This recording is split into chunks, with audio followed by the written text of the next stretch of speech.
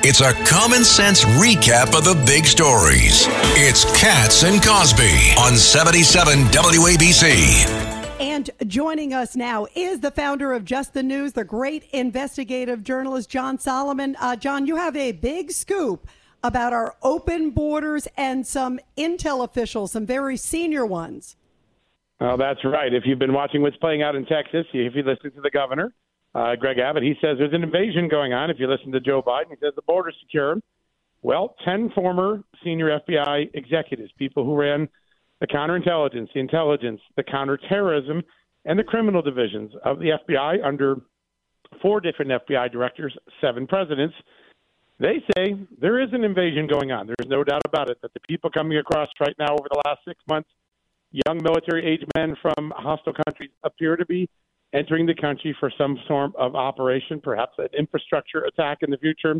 They want Congress to take this as seriously as possible. They wrote in their letter to the Speaker of the House, Mike Johnson, the Senate Majority Leader, Chuck Schumer, that this is the most serious security threat they have seen in their lifetime, that there is an invasion ongoing at the border. There is a grave concern about the type of people coming. They're coming from China. They're coming from Iran. They're coming from Russia. Military-age men without family, without children, a very different profile of illegal immigrant than we've traditionally seen with families and things like that and unaccompanied minors. And they're very clear about this. They want Congress to take substantial action. That's why they wrote this letter. They say it's not about politics. It's about protecting the future of our country. What is the big threat? Is there like an area of threat that they're worried about? Are they worried about sleeper cells? Is there any sort of thought of where the big red alarm bells are going off, or what kind of attack or what preparations they may be making? So I've interviewed several of them, of the signatories, and they have multiple concerns, right? They have fear that some of these people are coming from Middle East countries or countries with terrorist cells, Iran, Pakistan, the Middle East, other Middle Eastern countries. They're concerned about Russia and China.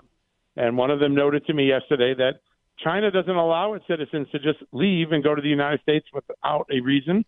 And to see so many young Chinese men now suddenly moving across the country, across the border, I think 20,000 in the last year, there is grave concern that they may be here to wait for some sort of order of an infrastructure attack or something else.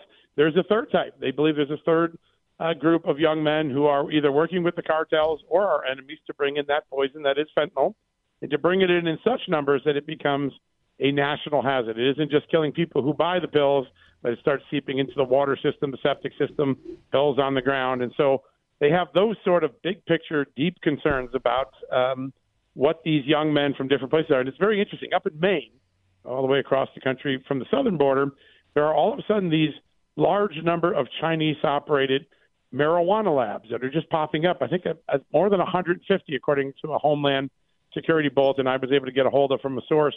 That's the sort of operation they're seeing. They're seeing these young Chinese men come in. They're setting up some sort of drug factories far from the border, and it just gives them a very bad feel that this is more organized. It's not organic. Multiple bad actors may be taking advantage of this border and putting their people into position to harm us in some way. John Solomon, I agree 100%. When the FBI director, Christopher Wray, gets in front of Congress and says, I have a lot of red lights on my screen, and I think there might be 10,000, 20,000 bad guys, and guns are easily accessible. They can go into a small city and wipe it out. I mean, who's going to protect a small city? And they'll go in there with machine guns and pom, wipe out a whole city. You just saw that with Hamas, in Israel. It can be done. Yes, it could be done. And I think if we don't wake up, what President Biden is doing, I am concerned that he's making very bad decisions. Well, polling shows that Americans agree too, John.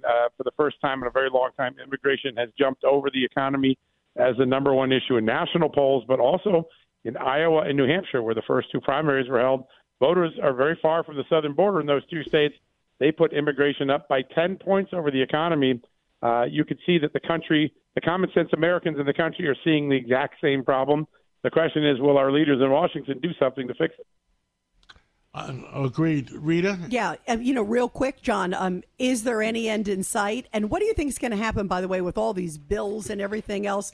Do you think that President Biden, are you hearing anything? He's going to do something just to try to save his, election polls? You can see how it's hitting him. I mean, he sees it. Yeah, no doubt. Yeah, his polling has to show it. Listen, I talked to Mike Johnson. He gave me a statement with this FBI letter because he received the letter. Deeply moved him. He said, this gives me another reason why I want my House Republicans to hold out, not allow a partial solution. Don't allow 5,000 a day to still illegal aliens to keep coming in the country. That's still enough to cause enormous harm. We need to hold out for a transformational border deal that closes the border. I think the House Republicans are going to put the pressure on the Senate and the president to do something big, and they may be willing to shut down the government for a short period of time because they believe the American people now have had enough of this fentanyl poisoning and these murders and these house invasions that are occurring in Chicago with gangs that came across the border. I think Americans are screaming enough, and that may give House Republicans leverage to do something bigger. Yeah, I hope there's common sense. I've had a couple of arguments with in our own company with Anthony Weiner and saying that these people are not trustworthy that are coming through the borders. And you can't allow a settlement where you're still going to have 5,000 people coming through the borders every day. I mean, that's 1.5 million people a week, a year. Yeah. I mean, that is invasion. Yeah. Thank you so much. I think many Americans are nodding their head when they hear you say that, John. I think John Solomon, thank you. Thank you, John Solomon, and we'll catch up with you soon.